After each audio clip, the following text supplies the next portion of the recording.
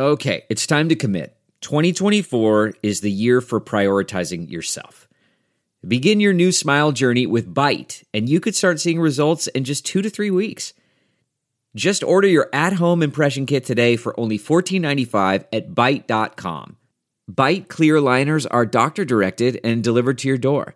Treatment costs thousands less than braces, plus they offer financing options, accept eligible insurance, and you could pay with your HSA, FSA. Get 80% off your impression kit when you use code WONDERY at Byte.com. That's BYTE.com. Start your confidence journey today with Byte. Delve into the shadows of the mind with Sleeping Dogs, a gripping murder mystery starring Academy Award winner Russell Crowe. Now available on digital. Crowe portrays an ex-homicide detective unraveling a brutal murder he can't recall. Uncovering secrets from his past, he learns a chilling truth. It's best to let sleeping dogs lie. Visit sleepingdogsmovie.com/Wondery to watch Sleeping Dogs, now on digital. That's sleepingdogsmovie.com/Wondery. CarMax is putting peace of mind back in car shopping by putting you in the driver's seat to find a ride that's right for you. Because at CarMax, we believe you shouldn't just settle for a car. You should love your car. That's why every car we sell is CarMax certified quality, so you can be sure with upfront pricing that's the same for every customer. So don't settle. Find love at first drive and start shopping now at CarMax.com. CarMax, the way car buying should be. From the Jack Jack Memorial Reading Throne here in the Jill Schwartz Memorial Library within the wilds of Connecticut, this is Obscure, the podcast in which I read Jude the Obscure out loud and comment on it as I go. I am your host, your friend, your ear lover, your literary mansplainer-in-chief, Michael Ian Black. Weddings and funerals. Weddings and funerals is how we left the end of Chapter 9, the penultimate chapter in Jude the Obscure, and how appropriate that we should end in that way regarding my own life. Last time I mentioned a good friend of mine who had been very ill. And since last we spoke, that friend has died. I and my wife had spent a good deal of time with him in his final days. And we are preparing for his funeral as I record this. I will be speaking at that funeral, and nothing has ever made me feel more... I've never had a writing assignment that has put more pressure on me than this one. I've never given any kind of eulogy before. I know it's supposed to be. I know what it's supposed to be because Elijah Cummings just died, and I was listening to Bill Clinton and Barack Obama deliver their eulogies for him, and those were terrific, funny and sweet, nostalgic and hopeful. And my friend's brother said, keep it to 2 minutes. I don't know that I can be funny, nostalgic, sweet, and hopeful in 2 minutes. I don't know that I could be those things in 2 hours. I don't know that I have that skill set. But today, when I'm done recording, the rest of the day is devoted to trying to write something comforting, warm, sweet, nostalgic, bittersweet, and hopeful that does not exceed 2 minutes in length. I mean, if I go 3 minutes, what are they going to do? You know what I mean? So it's been, it's been a week. And we are dealing now in Jude the Obscure with Jude's own imminent passing, perhaps. And the wedding part of it is, sadly, when my friend was dying back in his home state. He wasn't from the wilds of Connecticut, although had spent the better part of the last few decades here. Back in his home state, his niece was getting married like 2 days after he died. And so, that cast a pall over those proceedings. I assume I wasn't there. But, it's just that thing. It's just that the interrelatedness of life, Hakuna Matata, baby, the circle of life. You know what I'm talking about. How these things just come and go and ebb and flow. And we can neither control them nor tame them nor utterly surrender ourselves to them. We just kind of strap on the best that we can and go for the ride.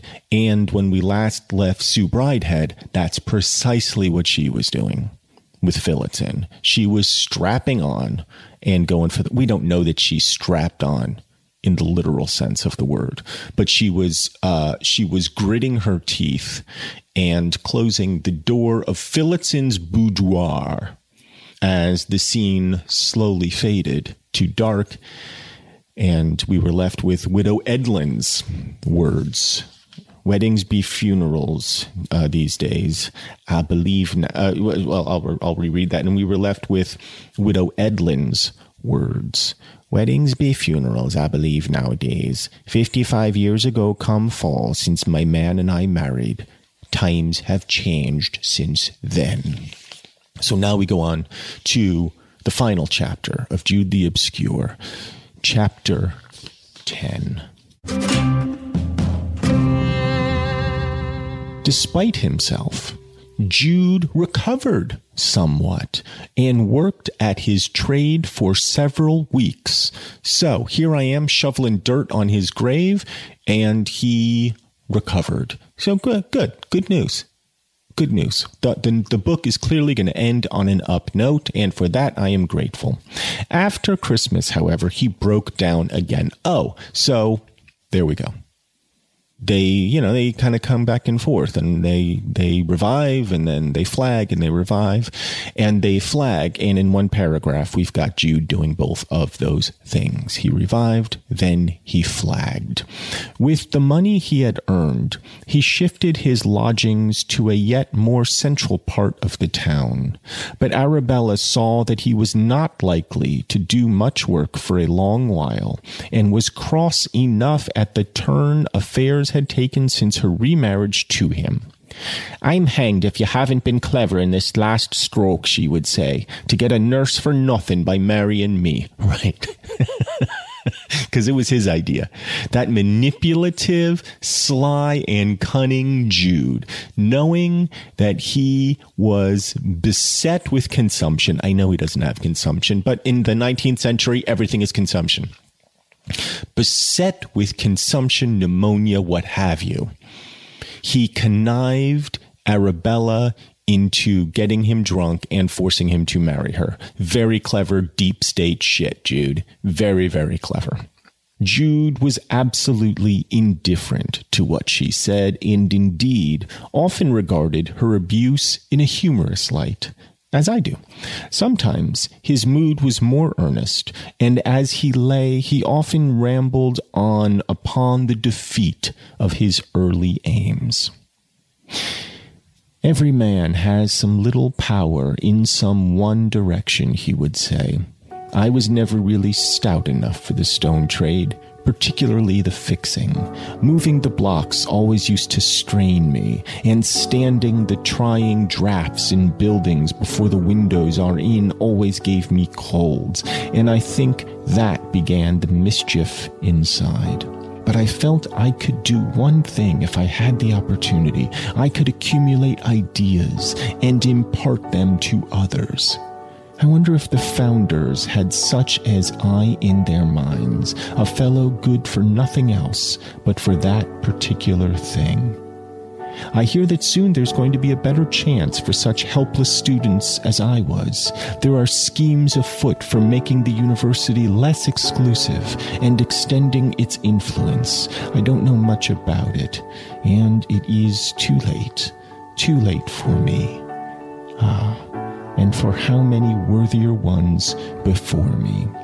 So, times are a-changin' there at Christminster or Oxford, or however you want to say it.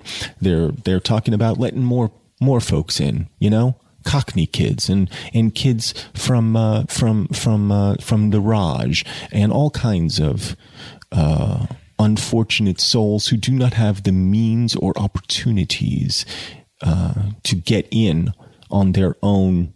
What's the word I'm looking for? Recognizance? I don't know if that's the word. Like when you post your own bail. Is that, you know what I mean? On their own recognizance? I don't know.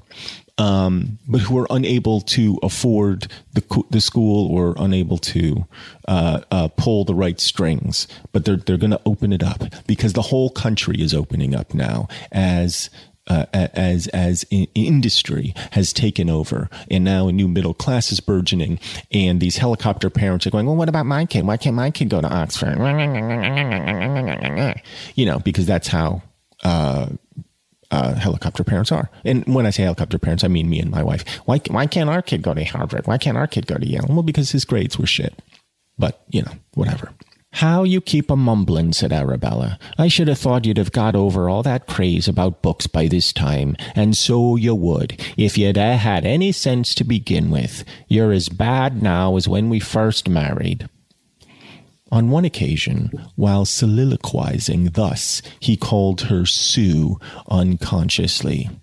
I wish you'd mind who you're talking to, said Arabella indignantly, calling a respectable married woman by the name of that. She remembered herself, and he did not catch the word. Well, we can only imagine what the word is, can't we? Whore, or some such thing. Trollop, or some such terrible thing as that. But in the course of time, when she saw how things were going, and how very little she had to fear from Sue's rivalry, she had a fit of generosity.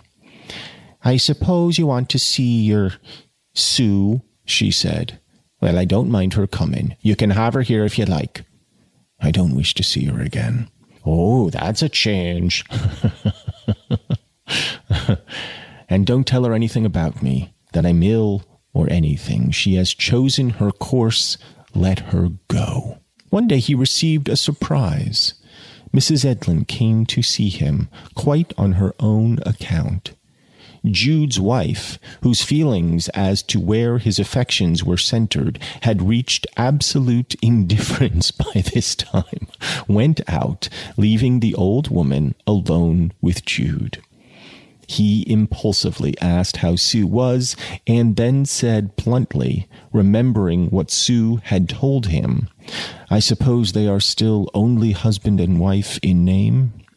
Mrs. Edlin hesitated. Well, no, it's different now. She's begun it quite lately, all of her own free will.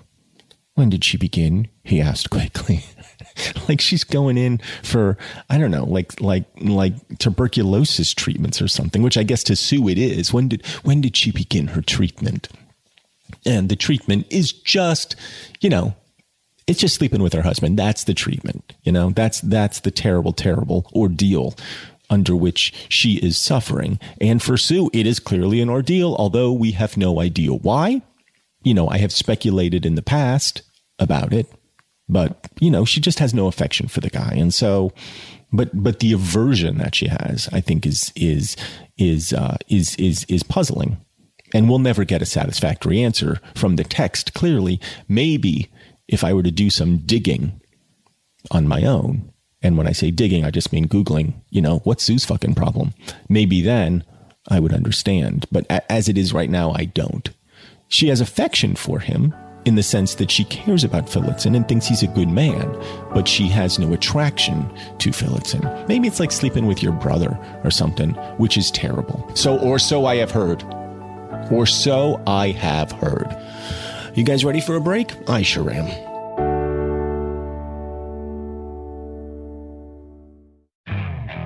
Okay, picture this. It's Friday afternoon when a thought hits you. I can spend another weekend doing the same old whatever, or I can hop into my all-new Hyundai Santa Fe and hit the road. With available H-Track all-wheel drive and 3-row seating, my whole family can head deep into the wild. Conquer the weekend in the all-new Hyundai Santa Fe. Visit HyundaiUSA.com or call 562-314-4603 for more details. Hyundai, there's joy in every journey. Okay, picture this. It's Friday afternoon when a thought hits you. I can spend another weekend doing the same old whatever, or I can hop into my all-new Hyundai Santa Fe and hit the road. With available H-Track all-wheel drive and 3-row seating, my whole family can head deep into the wild. Conquer the weekend in the all-new Hyundai Santa Fe. Visit HyundaiUSA.com or call 562-314-4603 for more details. Hyundai, there's joy in every journey. Okay, picture this. It's Friday afternoon when a thought hits you. I can spend another weekend doing the same old whatever, or I can hop into my all-new Hyundai Santa Fe and hit the road. With available H-Track all-wheel drive and 3-row seating, my whole family can head deep into the wild. Conquer the weekend in the all-new Hyundai Santa Fe. Visit HyundaiUSA.com or call 562-314-4603 for more details. Hyundai, there's joy in every journey.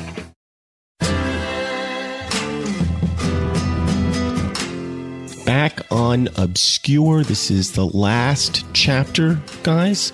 So let's just keep it going. Jude is talking to Widow Edlin about Sue's unsexy sex. When did she begin? He asked quickly. The night after you came, but as a punishment to her poor self. He didn't wish it, but she insisted. Sue, my Sue, you darling fool. This is almost more than I can endure, Mrs. Edlin. Don't be frightened at my rambling. I've got to talk to myself lying here so many hours alone. She was once a woman whose intellect was to mine like a star to a benzoline lamp, who saw all my superstitions as cobwebs that she could brush away with a word. Then bitter affliction came to us, and her intellect broke, and she veered round to darkness. Strange difference of sex that time and circumstance, which enlarge the views of most men, narrow the views of women almost invariably. And now the ultimate horror has come, her giving herself like this to what she loathes, in her enslavement to forms. She, so sensitive, so shrinking, that the very wind seemed to blow on her with a touch of deference. So wait, I just want to go back for a second. Time and circumstance enlarge the views of most men, but narrow the views of women almost invariably. Now, why is Jude saying this, and how does he know? What is his experience with most men and women in their almost invariable conditions? Jude, despite being a well-read man, is certainly not a worldly man, has no friends that we know of. You know, the occasional acquaintance there in the stone yard or some such thing, but doesn't hang out with people. Even Phillotson has a friend, Gillingham. But Jude, you know, he just goes about his business. He's not informed, I don't think, about the doings of men and women apart from the women that he lives with and the man who he is. I don't know how he would have this kind of expansive view of the nature of men and women. So this seems like slightly out of character for Jude to say, but maybe not so out of character for Hardy to say. So Hardy, I think, is saying, speaking through Jude, men, time and circumstances enlarge the views of men. I want to think about whether I agree. Well, first of all, do I agree with any blanket statement about the differences between men and women? Not really, no. But I would say in my own experience, in my own marriage, time and circumstance has enlarged the views of both of us. Because what happens is, over time, and I think all of you, both of you, will probably agree that, you know, all life can do ultimately is humble you. In the end, we cannot master it. We can only submit to it. And when we know that, when we learn that, and we learn it slowly and over time, it has the double effect of enlarging your view, because you see life as something far more expansive than you and your petty concerns. But it also does narrow your view somewhat, because it makes you appreciate the smallness of your own life and the good and small things within it. The cup of tea by your side, a good meal, falling asleep because you've taken a delicious Ambien. All of these things. It has the effect of kind of cluing you in to the seasons and the world beyond your front door, but it also draws you towards your hearth, if you have one, and towards the smallest embers that spark from your fire. So I disagree with Hardy that it enlarges the views of men and narrows the views of women. I think it does both to both. But, you know, Hardy and I, we have our disagreements. But in the end, we may fight, but we make up, don't we? We really do make up. So now the ultimate horror has come. She's having sex with her husband. That is the ultimate horror. And she is so sensitive, so shrinking. The very wind seemed to blow on her with a touch of deference. Even the wind was gentle with Sue, because game recognized game, right? And the wind coming across the spirit that is Sue, which is air itself, is like, okay, homie, I got you. I'm going to blow on you, but just a little bit. All right. And Sue's like, thanks, homie. I appreciate it. As for Sue and me, when we were at our own best long ago, when our minds were clear and our love of truth fearless, the time was not ripe for us. Our ideas were 50 years too soon to be any good to us, and so the resistance they met with brought reaction in her.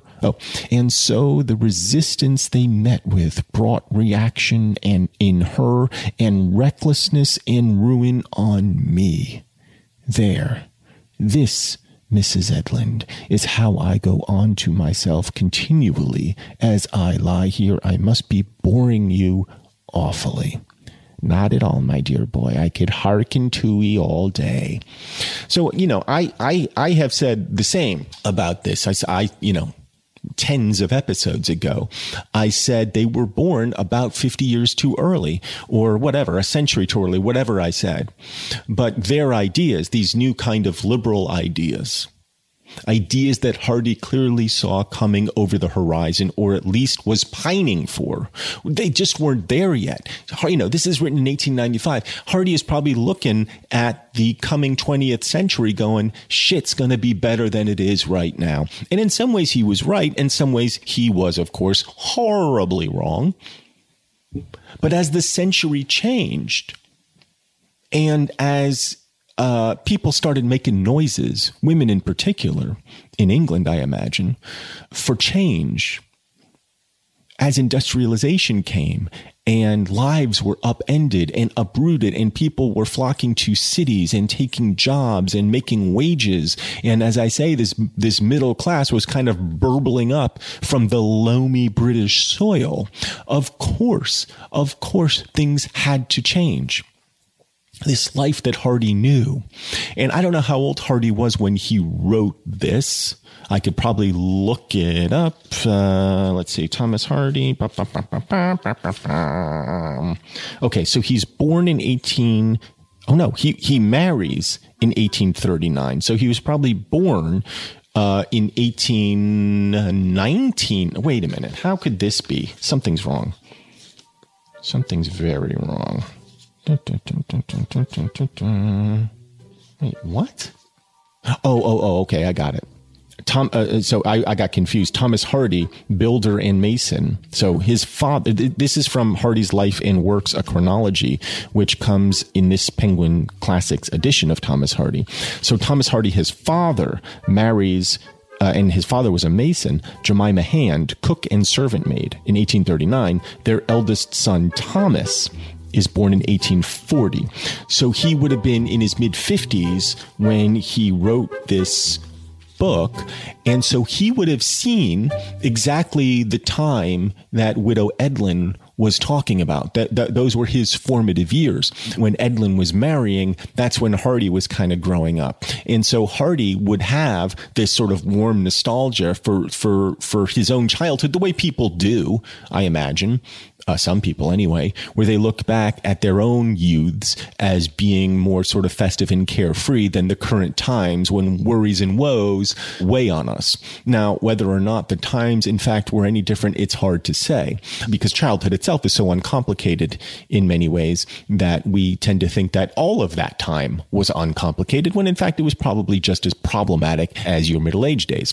So Hardy is looking back on the last 50 years and seeing how times have changed, and projecting now ahead 50 years and seeing that century and how things have changed halfway into it and will change halfway hence.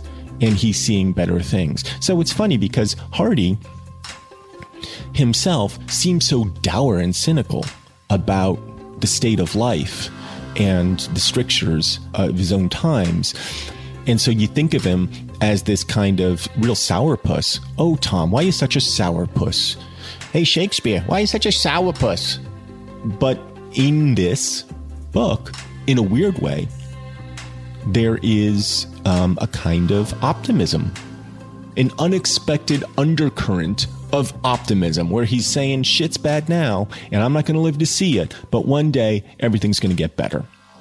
He says, I must be boring you awfully. Not at all, my dear boy. I could hearken to you all day. As Jude reflected more and more on her news and grew more restless, he began in his mental agony to use terribly profane language about social conventions, which started a fit of coughing. Presently, there came a knock at the door downstairs. Well, we've never heard Jude be profane before.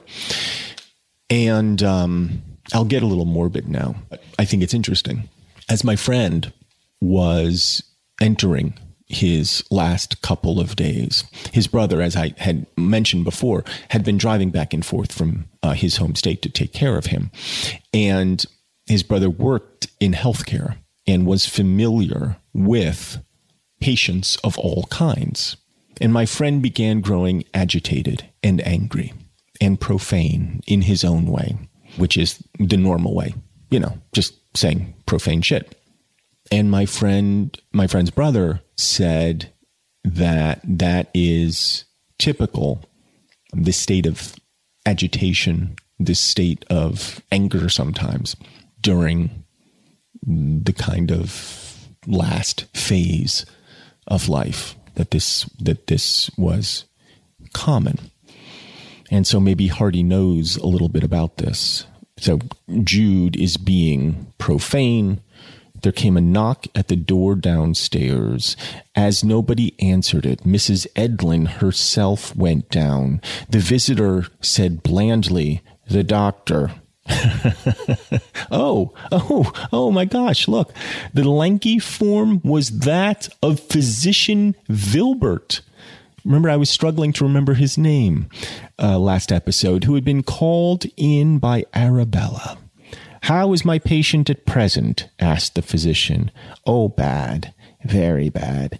Poor chap, he got excited and do blaspheme terribly since I let out some gossip by accident, the more to my blame. But there, you must excuse a man in suffering for what he says, and I hope God will forgive him. I'll go up and see him. Mrs. Foley at home?" "She's not in at present, but she'll be here soon." Vilbert went. But though Jude had hitherto taken the medicines of that skillful practitioner with the greatest indifference whenever poured down his throat by Arabella, he was now so brought to bay by events that he vented his opinion of Vilbert in the physician's face, and so forcibly and with such striking epithets that Vilbert soon scurried downstairs again. At the door he met Arabella, Mrs. Edlin having left. Arabella inquired how he thought her husband was now, and seeing that the doctor looked ruffled, asked him to take something. He assented. "I'll bring it to you here in the passage," she said. "There's nobody but me about the house today." She brought him a bottle and a glass, and he drank. Arabella began shaking with suppressed laughter. "What is this, my dear?" he asked, smacking his lips. "Oh, a drop of wine, and something in it." Laughing again, she said, "I poured your own love filter into it that you sold me at the agricultural show. Don't you remember? I do, clever woman, but you must be prepared for the consequences." Putting his arm around her shoulders, he kissed her there and then. Don't, she whispered, laughing good-humoredly. "My man will hear." She left him out of the house, and as she went back, she said to herself, "Well, weak women must provide for a rainy day, and if my poor fellow upstairs do go off, as I suppose he will soon, it's well to keep chances open, and I can't pick and choose now as I could when I was younger, and one must take the old if one can't get the young." End of chapter 10. I was wrong. There is another chapter. That was the penultimate chapter. Chapter 11 is the final and ultimate chapter. We will finish it next episode, episode 75. Let's take a quick break, and then I will have some final thoughts.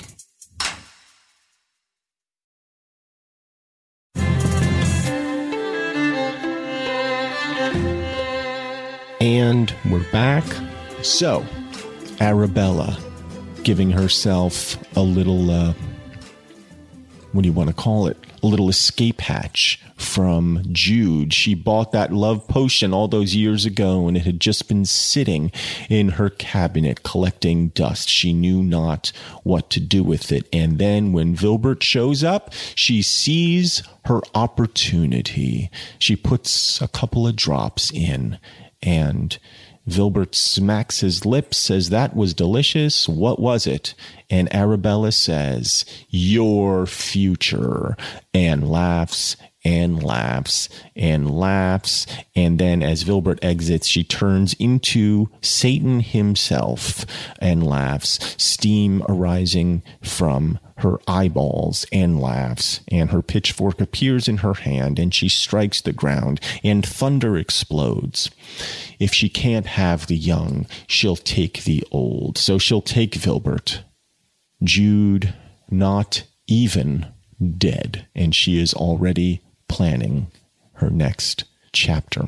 Well, there is only one chapter to go, of course, and we will get to it presently. But now I have delayed my own writing long enough. I am in need of a eulogy, something sweet and funny and nostalgic and comforting and hopeful, and 2 minutes in length. I shall do my best. And that's all any of us can do, right? As life presses down on us, and we see the world for its expansiveness, and we see it for the minuscule lives that we have, and we comfort ourselves by our tiny fires. So I will do. So until next time, I wish you adieu.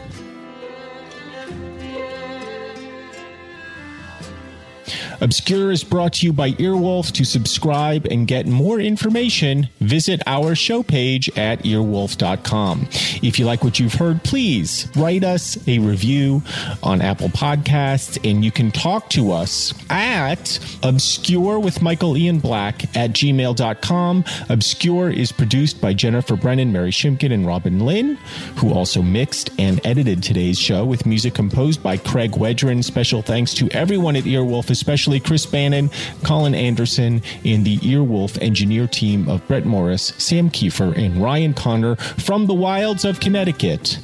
I'm Michael Ian Black.